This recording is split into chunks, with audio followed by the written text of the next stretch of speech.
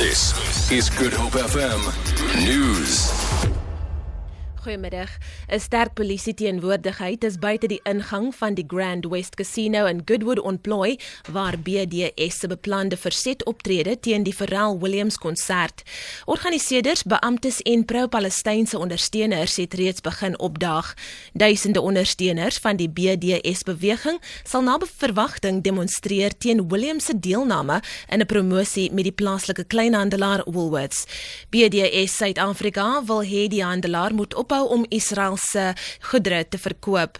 Die Wes-Kaapse Hooggeregshof het oor die naweek beslis dat 16,000 ondersteuners 'n plakkaatbetoging tydens vanaand se konsert kan hou. Die hof het bevind dat 'n besluit van die stad om die aantal betogers tot 150 te beperk ongrondwetlik is. Die departement van basiese onderwys sê hy hou by sy besluit dat die jaarlikse nasionale assesseringstoetse in Desember afgelê sal word. Die onderwysvakbonde het reeds gesê hulle sal die toetse boikot. Die minister, Angie Motshekga, het Vrydag aangekondig dat die departement 'n ooreenkoms met die vakbonde bereik het en dat die assesserings in Desember sal plaasvind. 5 onderwysvakbonde het vroeër vandag ontken dat so 'n ooreenkoms bereik is. Die woordvoerder van die departement, Elijah Mahlanga, sê die toetse sal voortgaan soos wat beplan is.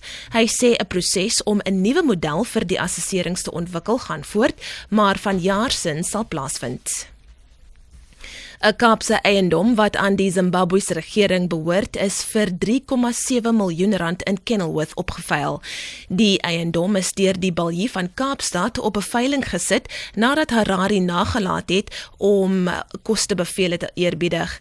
'n SAOG-tribunaal het in 2018 gunste van Zimbabwese boere wie se grond afgeneem is beslis.